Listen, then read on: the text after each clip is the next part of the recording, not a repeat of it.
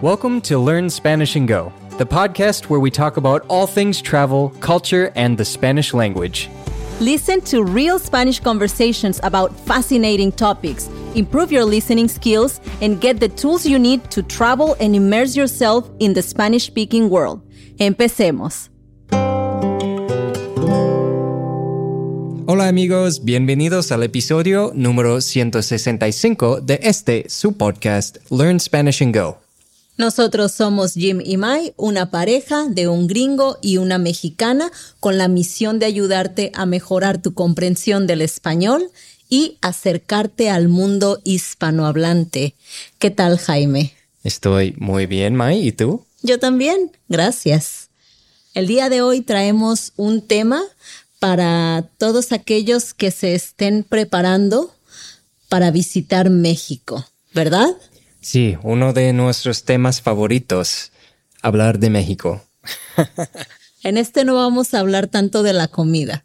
No tanto sobre la comida, pero mucho sobre la cultura. Ajá, sí, porque nuestro tema favorito, yo creo, es la comida, ¿no? Bueno, sí. Yo pensé que México en general es nuestro tema favorito, pero pues sí, la comida especialmente. Sí. Pero si estás preparándote para un viaje a México, si no lo conoces bien, tal vez has ido y no sabías de estas cosas que vamos a mencionar hoy en el episodio. Hoy estamos hablando sobre las cosas que debes saber antes de ir a México. Así es, entonces tenemos una lista muy interesante de cosas culturales, algunas positivas, algunas no tanto, pero todo esto con el fin de prepararte para que la pases bien cuando estés aquí en mi país. Así que, ¿por qué no comenzamos? ¿Cuál es la primera cosa en nuestra lista, Jaime? La primera cosa que tenemos aquí en la lista es que tienes que tener mucho cuidado cuando caminas. ¿Y esto por qué? Pues puede ser muchas cosas, ¿no? Algo que noté luego, la primera vez que vine a México, es que el nivel de las banquetas y de las calles no es muy predecible. Sí, es bastante irregular. Ajá, sí, y eso puede hacerlo fácil de caerte, por ejemplo, por accidente. Y muchas veces la banqueta, por ejemplo, se hace muy angosta cuando menos lo esperas.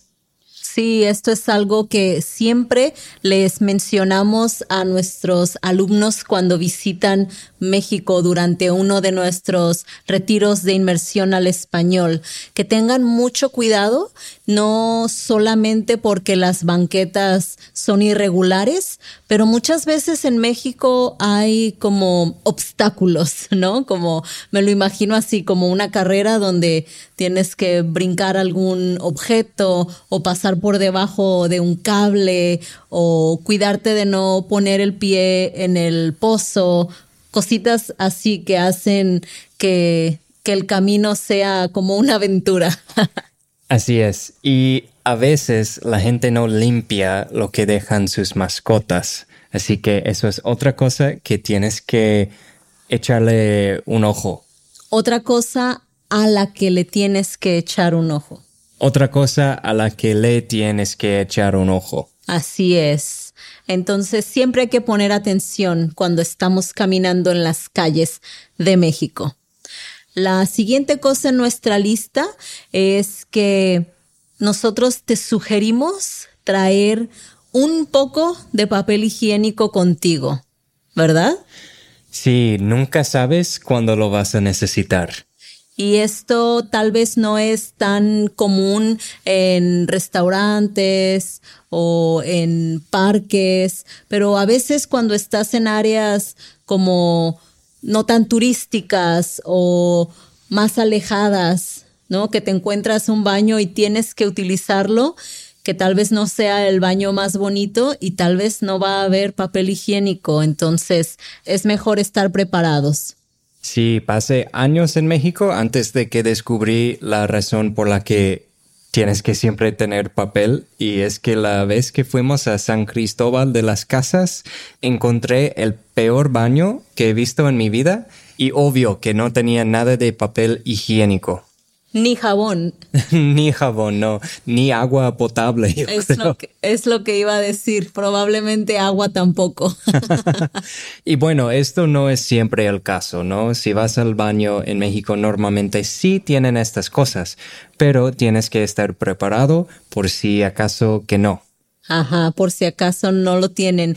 La mamá de Jaime me regaló en Navidad algunas cositas de viaje y entre ellas venía como un estuche chiquito con láminas como de papel que eran de jabón, que se deshacen en contacto con el agua y que las puedes utilizar para lavarte las manos. Súper prácticas. Sí, son muy prácticas.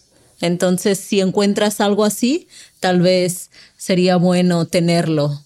Sí, y si encontramos el enlace en Amazon para este producto, dejaremos el enlace en la descripción de este episodio. Otra cosa en nuestra lista sobre cosas que debes saber antes de visitar México es también relacionada con el baño. ¿Qué onda con esto de que no debes tirar el papel en la taza del baño? Pues es un tema un poco complicado. Por lo general, la gran mayoría de los establecimientos en México piden que no sueltas papel higiénico en la taza del baño.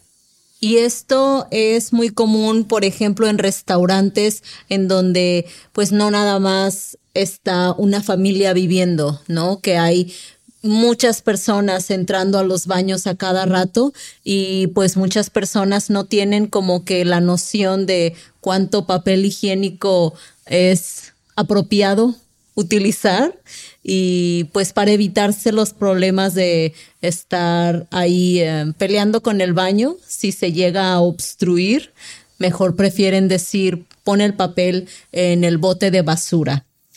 No es la cosa más higiénica, ¿no? Pues claro que no, pero entre mexicanos también discuten sobre este tema, ¿no? Si debes tirar el papel en la basura o si los debes tirar en la taza. Sí, la verdad que sí es un poco controversial, pero bueno, si hay un restaurante que te dice no pongas el papel en la taza, pues no lo hagas, ¿no? Claro, hay que respetar lo que te piden en un lugar así, ¿no? En la casa de alguien o en un hotel, etcétera. Así es. La próxima cosa en nuestra lista es algo que hemos escuchado cientos de veces y solo lo vamos a repetir brevemente. El agua. En México, generalmente no tomamos el agua de la llave. Sí, casi todos los mexicanos toman agua de garrafón, que es como un contenedor grande de 20 litros de agua filtrada. Estos comúnmente los llevan hasta la puerta de tu hogar, ¿no? Hay diferentes marcas de agua que tienen su servicio en donde reparten garrafones llenos. Tú les entregas tu garrafón vacío y ellos te entregan uno lleno. Cuestan más o menos como entre 35 y 40 pesos. La gran mayoría son de plástico y antes solían hacer también algunos de vidrio. Pero sí, esto es lo que hacemos la mayoría de los mexicanos. Algunas personas tienen un filtro de agua instalado en su llave normal, pero la gran mayoría de casas en México no tienen esto. Pero si quieres tomar agua en un restaurante, no te preocupes, siempre te van a dar agua de garrafón o de agua embotellada. Sí, esto es algo también importante, mencionar que los hielos que utilizan en un restaurante o el agua que te dan nunca va a ser de agua de la llave. Entonces, en los restaurantes puedes estar tranquilo o tranquila con el agua que te dan. Ok, la próxima cosa que tenemos en nuestra lista es trata de respetar la cultura y comunidad local durante tu estancia. Como ya hemos mencionado muchas veces, México es un país en donde la gente respeta mucho sus tradiciones, ¿no? La gente se toma muy en serio esto de seguir costumbres y si quieres sentir que encajas, pues hay cositas que puedes hacer como vestirte como los locales, ¿no? Esto yo creo que es lo más obvio. Si ves que la gente está usando ciertas cosas de ropa, pues trata de asimilar a lo que ellos están haciendo. Y es por eso que casi siempre uso pantalones en México. Últimamente no tanto porque hace tanto calor aquí en Colima, pero los hombres, por ejemplo, siempre los vas a ver usando pantalones. No importa cuánto calor haga, solo ves los hombres en shorts como en la playa, ¿no? De vez en cuando algún adolescente que va a la tienda va en shorts con chanclas. Pero sí, en general, pues los hombres casi siempre están usando pantalones de mezclilla. Y las mujeres también. Pues es un poco más común que las mujeres muestran sus piernas que los hombres, ¿no? Pero, pues sí, por lo general los mexicanos son mucho más conservador con su ropa. Conservadores. Conservadores con su ropa, gracias. En especial si vas a asistir a algún evento religioso, ¿no? Como si te invitaron a alguna misa especial o alguna celebración que tiene que ver con la religión de alguien, pues sí, ahí trata pues de ir un poco más modesto o modesta en tu vestimenta. Sí, si usas shorts muy chiquitos y una blusa que muestra más de tu piel, pues sí, vas a llamar más atención y no vas a encajar tanto como los locales.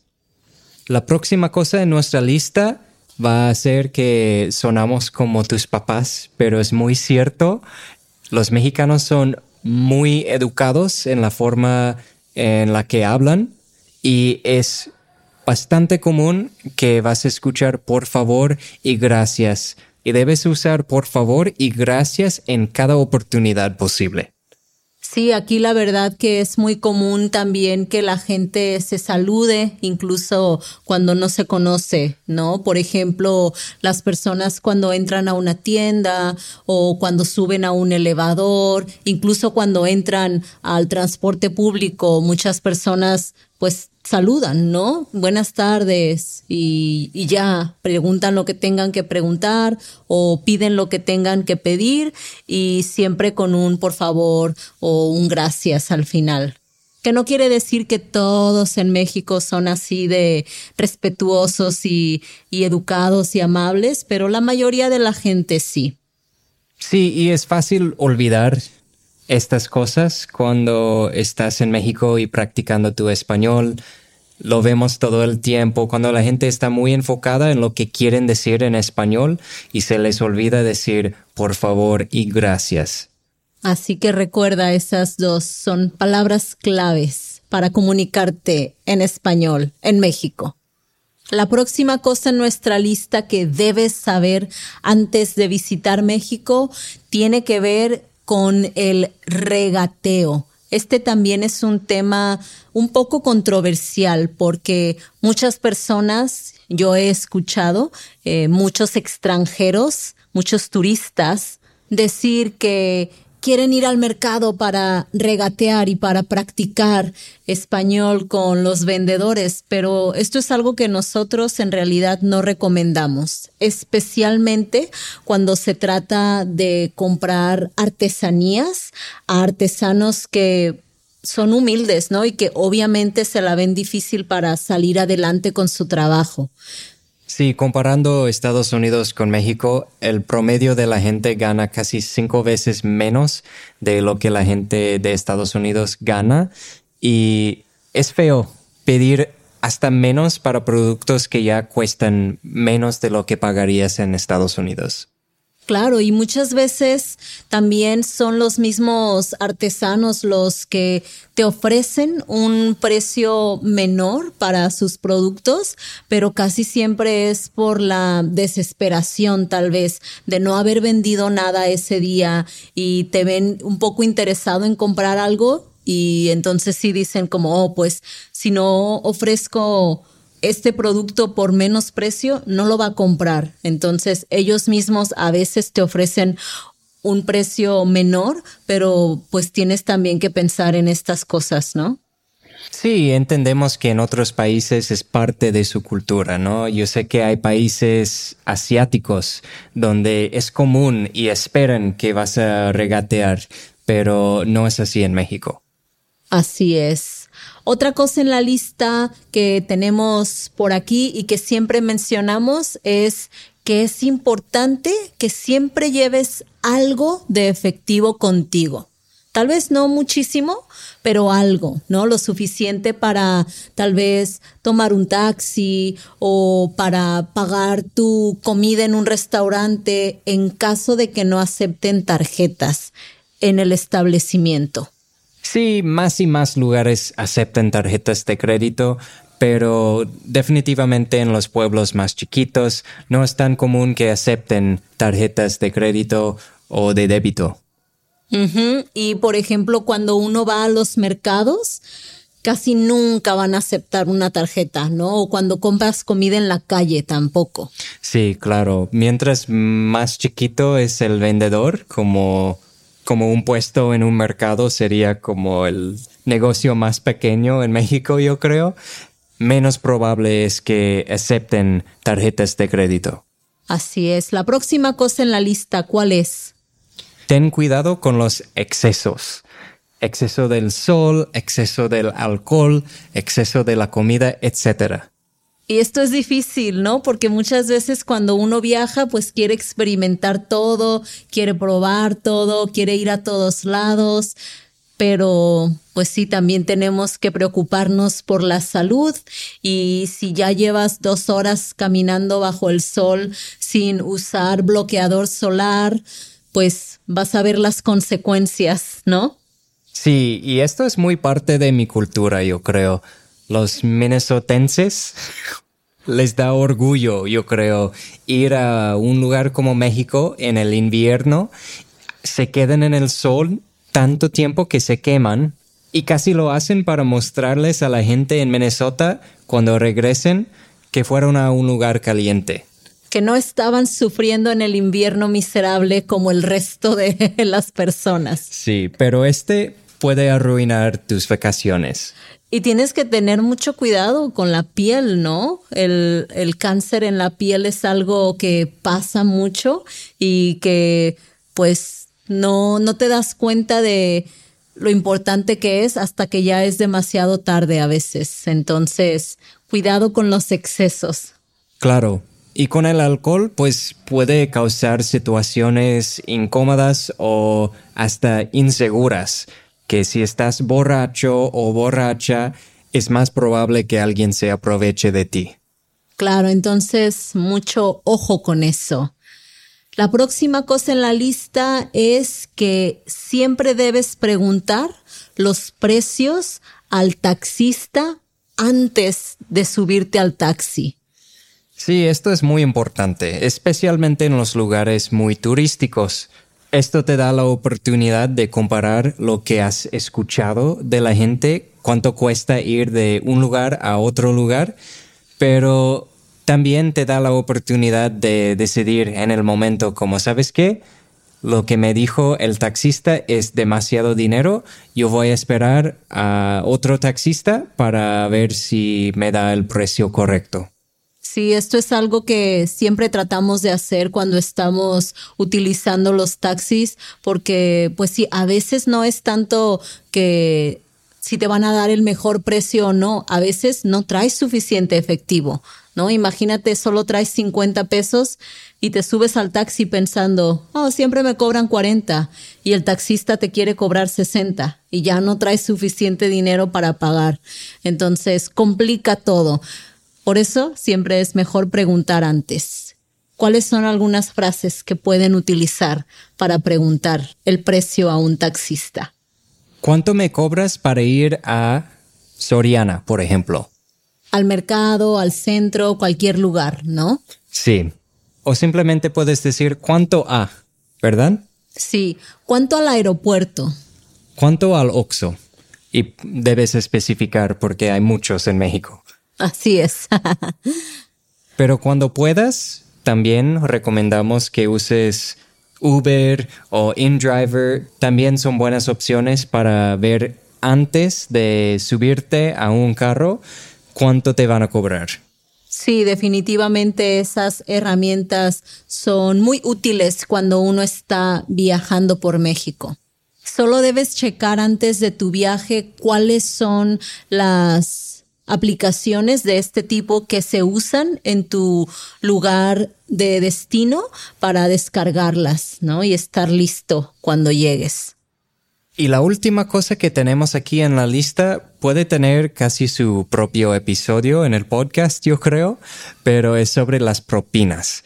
La cultura de propinas en México es un poco diferente a la cultura en Estados Unidos, especialmente desde la pandemia, porque ahora en Estados Unidos he escuchado que es normal en algunas situaciones dejar una propina de 20, 25 hasta 30%. Y la gente está dejando propinas en situaciones cuando no dejaban propinas antes. Gracias a los iPads, donde casi siempre te dicen, ¿quieres dejar una propina? ¿No? En México es bastante diferente en ese aspecto. Lo normal en un restaurante en México es dejar como 10% de propina. Eso es como el estándar. Dependiendo del lugar. Sí, eso es muy importante. Siempre en los lugares más turísticos esperan poquito más. Por eso en lugares más turísticos dejamos al menos 15% en vez de solo 10%. Pero hay otras situaciones también, no solo restaurantes, cuando quieres pensar en si debes dejar una propina o no, ¿verdad? Sí, por ejemplo, en un taxi, ¿no? Antes no se acostumbraba aquí en México a dejarle una propina al taxista. Yo creo que está empezando a cambiar un poco, pero la gente normalmente deja una propina solo si el taxista les ayudó como con su equipaje o hizo algún otro servicio más que llevarte de un lado a otro. Sí, siento que la cultura está cambiando un poco porque cuando nos conocimos me dijiste que no es común dejar una propina en una barbería tampoco, ¿verdad? Sí, eso antes no era común. Pero poco a poco yo creo que más ves que la gente deja algo. Y es que yo creo que tiene que ver con el hecho de que muchos extranjeros se han mudado a México y empiezan como que a hacer este tipo de acciones o a tener este tipo de acciones y pues ya la gente de la industria de la comida o de los servicios se acostumbran a cómo es que lo hacen los extranjeros. Sí, yo normalmente dejo algo para mi barbero. Se siente raro no hacerlo y eso no es una muy buena excusa para no hacer las cosas como lo hacen en el país en el que estás visitando, pero no veo que estoy causando mucho daño en dejar un poco extra para mi corte. Por tu corte. Por mi corte, gracias. Sí, esto es algo bien importante también. Yo creo que aquí en México la gente es mucho más abierta a la idea de que una propina es opcional, no es algo tan como requerido por la sociedad. Yo siento que en Estados Unidos es así. Si no dejas una propina es más como un no dejaste propina. Y aquí todavía en algunas situaciones es muy opcional.